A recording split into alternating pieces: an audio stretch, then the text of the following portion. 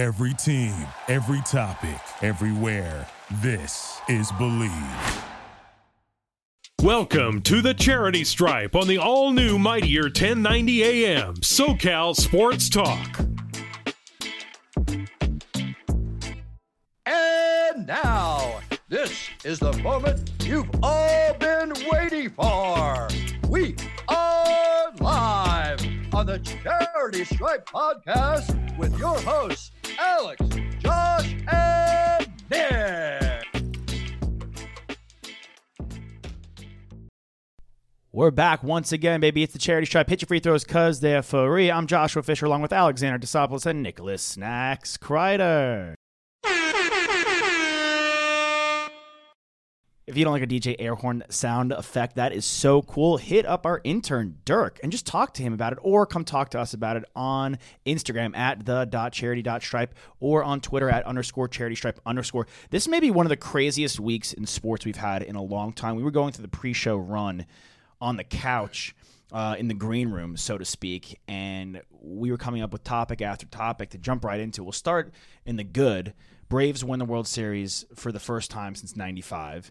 This was the team of destiny, it seemed. And Nick, I texted you immediately and was like, this is what the Padres kind of need to do, and it's a full-on mental makeup type thing where they buy in, because it seems like this Braves team, after the Acuna injury, they add those four outfielders. And keep in mind, Soroka, who's quote-unquote their ace, doesn't go all year. Mm-hmm. And this team buys in, complete mental shift. They take the NL East, which by and large we will say was very disappointing, because if you go by the records, it's not like the Braves had like a top 3 record in the NL. They just didn't. By and large, it's disappointing, but the Braves get in there and they take care of business. Guys stepped up. Fried, who was up and down throughout the playoffs, was absolutely phenomenal in Game 6. And back-to-back times, and it kind of glosses over throughout the entirety of Atlanta sports, I feel like back in the day, or even recently, like the Dodgers last year, the Braves were up 3-1. They gave up that lead to the Dodgers. This year, they were up 3-1. They lose to the Dodgers.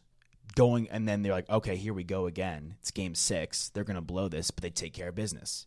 They're up 3-1 against the Astros, lose Game 5. They go back to Houston. Oh, no, if Houston wins, we go to a Game 7, and now it's a deadly situation. Right. It's a must-win. Must-win, but they took care of business. So it's a complete mental shift, and I don't think the Padres are that far off.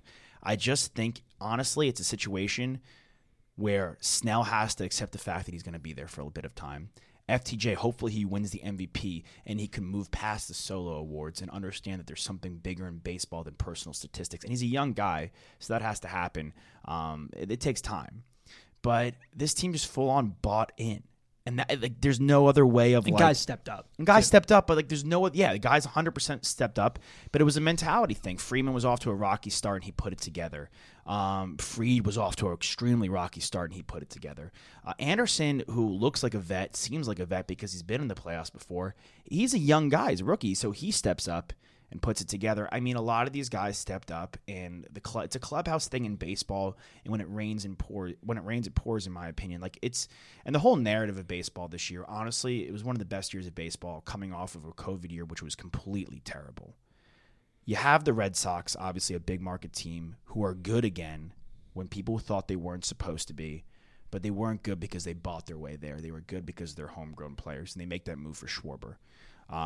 The Brewers do it the right way. The Giants are a revelation, and they had that rivalry with the Dodgers. Padres for most of the season are good. Unfortunately, they fall off. The Astros take care of business. The White Sox are back, keeping Chicago baseball alive, though the Cubs are down. And then obviously the Yankees are still competitive. They make the playoffs. So it's a great season for baseball, a great bounce-back season. But I think I'm curious to see if the Braves can run it back. Now that the dust has settled in the NL East, the Washington Nationals and the Miami Marlins won't be good for a long time. I can't put my faith in the Phillies. They always fall apart in some capacity or fail to meet expectations. And the Mets, I would actually put in the fall apart basket, because year after year, we're like, okay, this is the year where it happens for them, and it just doesn't. They don't have a manager yet, so no. We got to figure that part out. Yeah. To the Braves' point, a lot of people were saying, I can't believe they got this job done without Acuna after that injury. But you can argue that this season doesn't happen without that injury. I mean, no, you never want to see guys get hurt, but they wouldn't add Jock Peterson and Rosario and Soler, who was their MVP, and Duvall, who led all of the NL in RBIs. I mean, those were the unsung heroes of this playoff, right? So kudos to all of them, but you're completely right. It's a mental thing, right? They all bought into what was in front of them. They all had the eye on their prize, and everyone had the same mindset, and they all respected their manager and Snicker, who gets his first World Series, which is awesome to see. A guy who's been with the organization for a very, very long time. Mentored by Bobby Cox. Yep, since the early 80s, which is great. And there's a lot of, just good juju around this, and this is a great story, and just it's so heartwarming. This is the year that Hank Aaron passes on as well.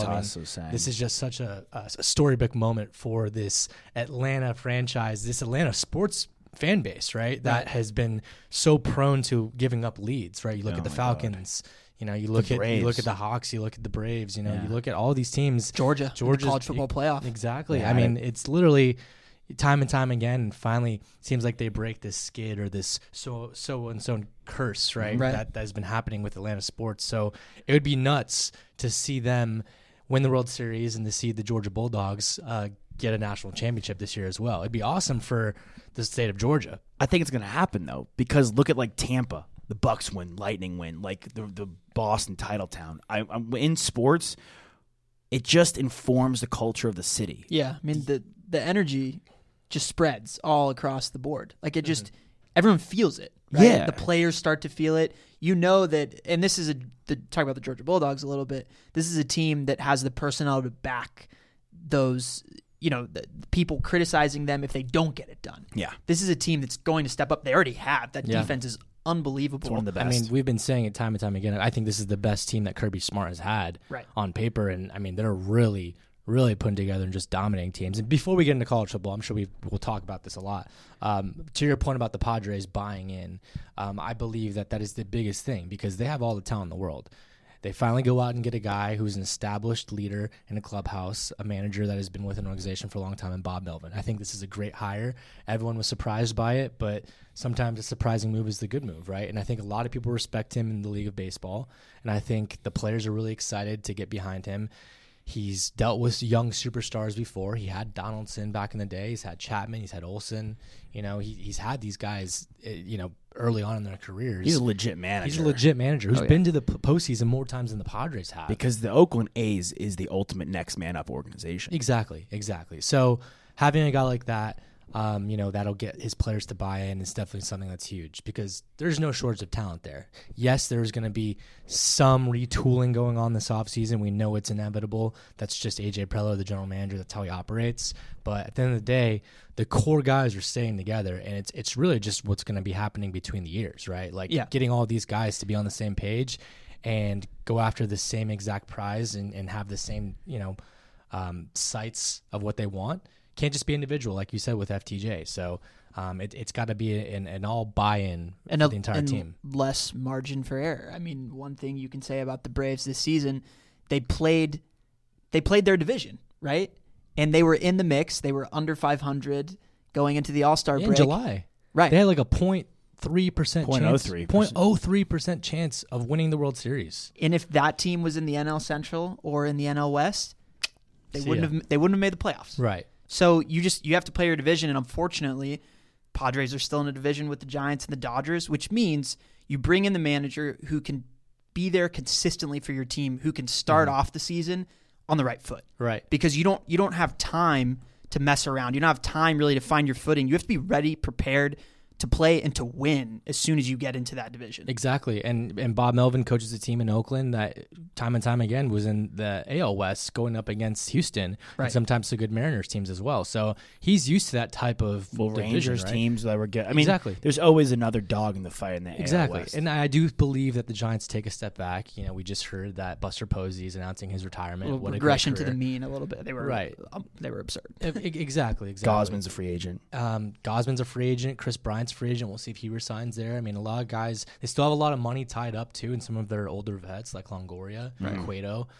So we'll see what happens there. Dodgers are the Dodgers. They're going to keep on doing their same thing, and they're going to retool. I know they're probably going to lose Seager. We'll see if they retain Scherzer, but it's going to be interesting. I mean, I'm excited for the offseason just as much as I was for the regular season because I'm excited to see what AJ Preller decides to do.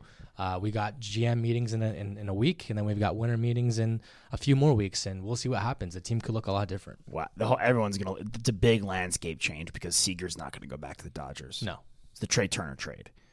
Then you got Correa, who is, I would say, 50-50. I can't get a read. And he's probably the number one free agent in all of baseball right now, so we'll see where he goes. Would you pay $300? We've discussed this, I feel like, because he gets hurt.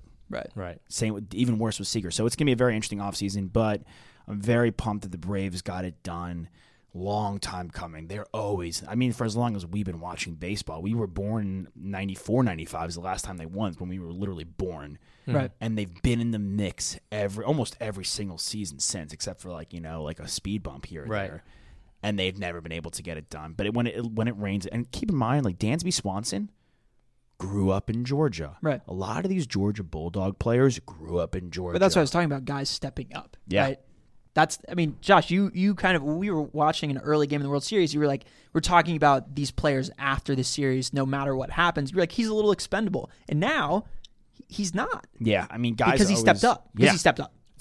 I always love seeing homegrown guys who are local, play for their team that they grew up watching and then getting stuff done and winning. You look at Joe Musgrove, first Padres no-hitter from San Diego, right? Like, there's just an extra added mental state that goes into your mind when you're playing for the team that you grew up watching. You never have that question mark of, hey, do they care? Because you know they do. It's all they've ever wanted. Of course, exactly. Scripted. Speaking of scripted, it seems like college football playoffs have been scripted once again. Breakdown as such. Brought to you by SODE. We have a big debate here. Big debate here. Do you even agree with what's going on here? Because from the jump, you got Georgia at 1. You got Bama at 2, Michigan State at 3, Oregon at 4, Ohio State at 5, and Cincy at 6. That's like the big 6. And keep in mind, Alabama 1 loss, Oregon 1 loss, Ohio State 1 loss, and Cincinnati's still undefeated, right? Mm-hmm. And you got OU at the 8 spot. Undefeated right there. Wake Forest as well, undefeated in the ACC. Wake Forest, they're 9. Here's the thing. The argument that is always made is, okay, the Power 5 conference teams always get a better look, right? But look at Wake Forest and look at OU. Those guys are left out right now, and they're undefeated. What else more do you have to do? It's really unfortunate for Cincinnati, who went out and beat a really good Notre Dame team, who's also in this discussion as well. What are they sitting at right now? 10. They're sitting at 10, exactly. And they beat them. So it's really frustrating to see, and I think it's a joke, a complete joke. Let's just say Michigan State ends up going undefeated. They win their conference. Let's say Georgia goes to the conference championship, and let's just say that they lose to Alabama and Oregon wins as well. So that's the top 4. That doesn't change, I feel like, right? And let's just also say that Cincinnati remains undefeated, and same thing with OU. That is blasphemous that those 2 one-loss teams get in before these undefeated teams, in my opinion. It's almost like saying, you know what, sorry, Cincinnati, you should have played better in 1955. If you really wanted to make this college football playoff, then maybe your history should have been better. No, it's not how it is. It's the team now. Yeah. What this team has done this year, and they have been really impressive this year. And it's really frustrating, and it's frustrating on many levels as well. The college football rankings also have a 5-3 Wisconsin team and a 5-3 Mississippi State team, but they leave out an undefeated UTSA, who is ranked 16 in the AP. Right. That's the whole kicker, yeah. Well, what's the kicker here with UTSA and Mississippi State? Because Mississippi State loses to Memphis, and UTSA beats Memphis. Right. And that's the common opponent. Mississippi State, who is number 17 in the college football playoff rankings. Yeah, clear as day, they're giving the ACC the nod. That's blatant. And we all know that, and we were aware that's going to happen. As egregious as it came out to be, I don't think so, and that's why we're fired up. I just don't – it's blatant to me that, Pac-12 – I'm just confused because Pac-12 is just not represented, honestly. I'm quick glancing outside of Oregon, but they're at number 4. So they don't respect the Pac-12, and I don't even think anyone's really qualified outside of Oregon to even be in this conversation. But yet they give Oregon the 4 spot, but Oregon because they beat Ohio State. So they beat Ohio State early on with a young QB before they've implemented Travion Henderson. So are you really giving the eye test? Because this Ohio State team is way better than it was when they played Oregon. And this Oregon team lost to a Stanford team, which is not that good. Cincinnati is just I don't know how they're going to get in at this point because Ohio State's ahead of them. So as long as one of Ohio State and Michigan State wins out, they're going in. Cincinnati's not going to do anything to jump them because Ohio State still plays Michigan State and Michigan, and then they play the Big Ten championship. So they'll play minimum like 3 more ranked opponents, and 2 of which are in the top 10. So that spells trouble for Cincinnati. Then you got ACC, no love given. No love, but then you have NC State in the mix and Pittsburgh at the back end, and then you have OU at 8. I don't understand. It's just blatant eye test. It feels like a little backwards for the ACC because when Clemson is undefeated, we are understanding that they have a pretty easy road, but we're not discrediting their talent. Right. And I don't know if this Wake Forest team is going to remain undefeated for the rest of the season, but at this point they are, and it's a prestige disrespect, basically. That's why they're at 9. That's the only thing that there is to it. Goes back to my point with just what I just said about Cincinnati, right? They should have played better in the 50s and 60s if they wanted to be in the college football playoff, right? It's a prestige thing because this is the highest that Wake Forest has ever been. This is their first time they're 8-0 in their season, right?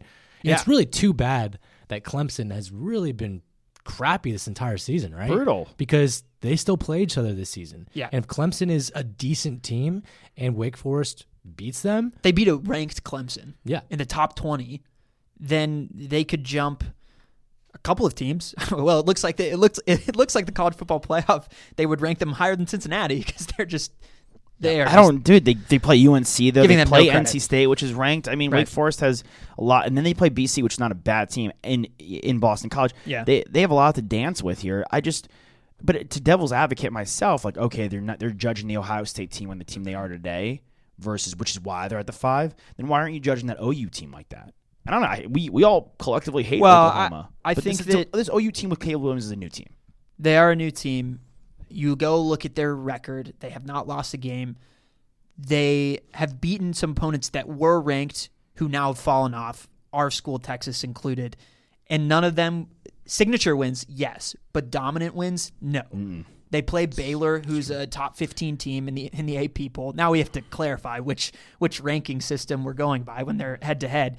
So this should be a key signature win for this team going forward. I would look to the Sooners to jump up a couple of spots here. And that's what I think the Wake Forest issue is because they barely beat Louisville, they barely beat Syracuse, and they gave up 56 points to Army. Yeah. They scored 70, but they gave up 56 points. No, but I mean, it does make you blink twice a little bit when you see win's a win, though. 3 undefeated teams who are at 6, 8, and 9, and like Nick said, you've got 3 one-loss teams at 2, 4, and 5. We just got it. Well, let me know if the only reason why Oregon is 4 is because they beat Ohio State. Otherwise, Ohio State would be in the 4 slot. Mm-hmm. If they hadn't played each other the first game of the season, second, whatever, early in the season, non-conference, that would be the case. What's really interesting, and I do think that when you lose does matter, but at this point, because Alabama is the number 2 seed. I even think that if they lose to Georgia in a close game in the SEC championship, that they might not fall out of the top 4, and we could see a 2-loss Alabama team. I think it's a possibility. Which is why I think the most important game of the season might be the Iron Bowl, the Auburn Alabama game.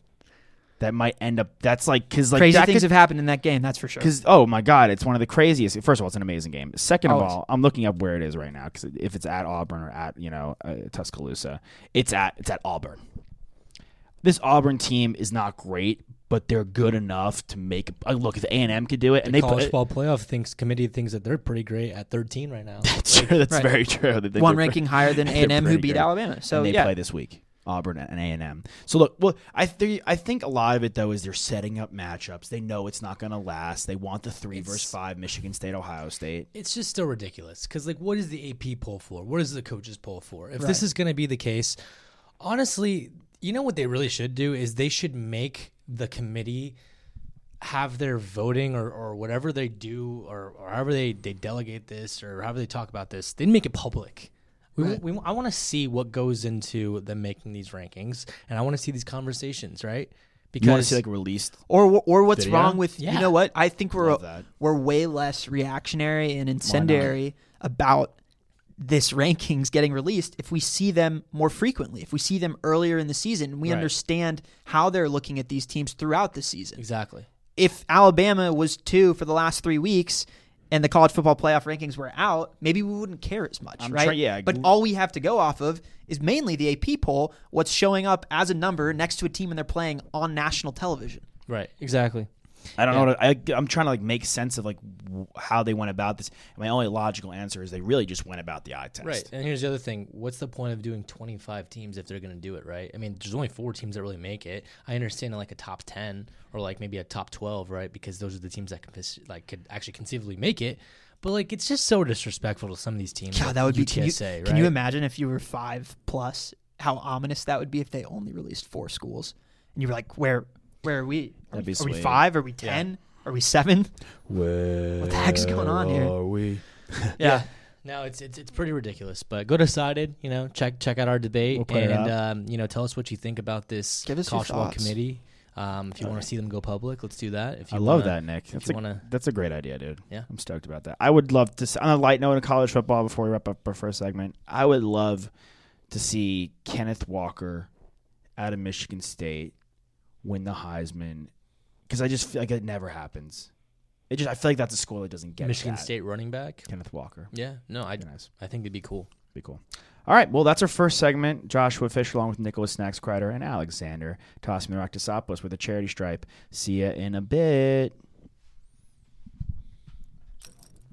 We will be right back with the charity stripe on the all-new Mightier 1090 AM. SoCal Sports Talk.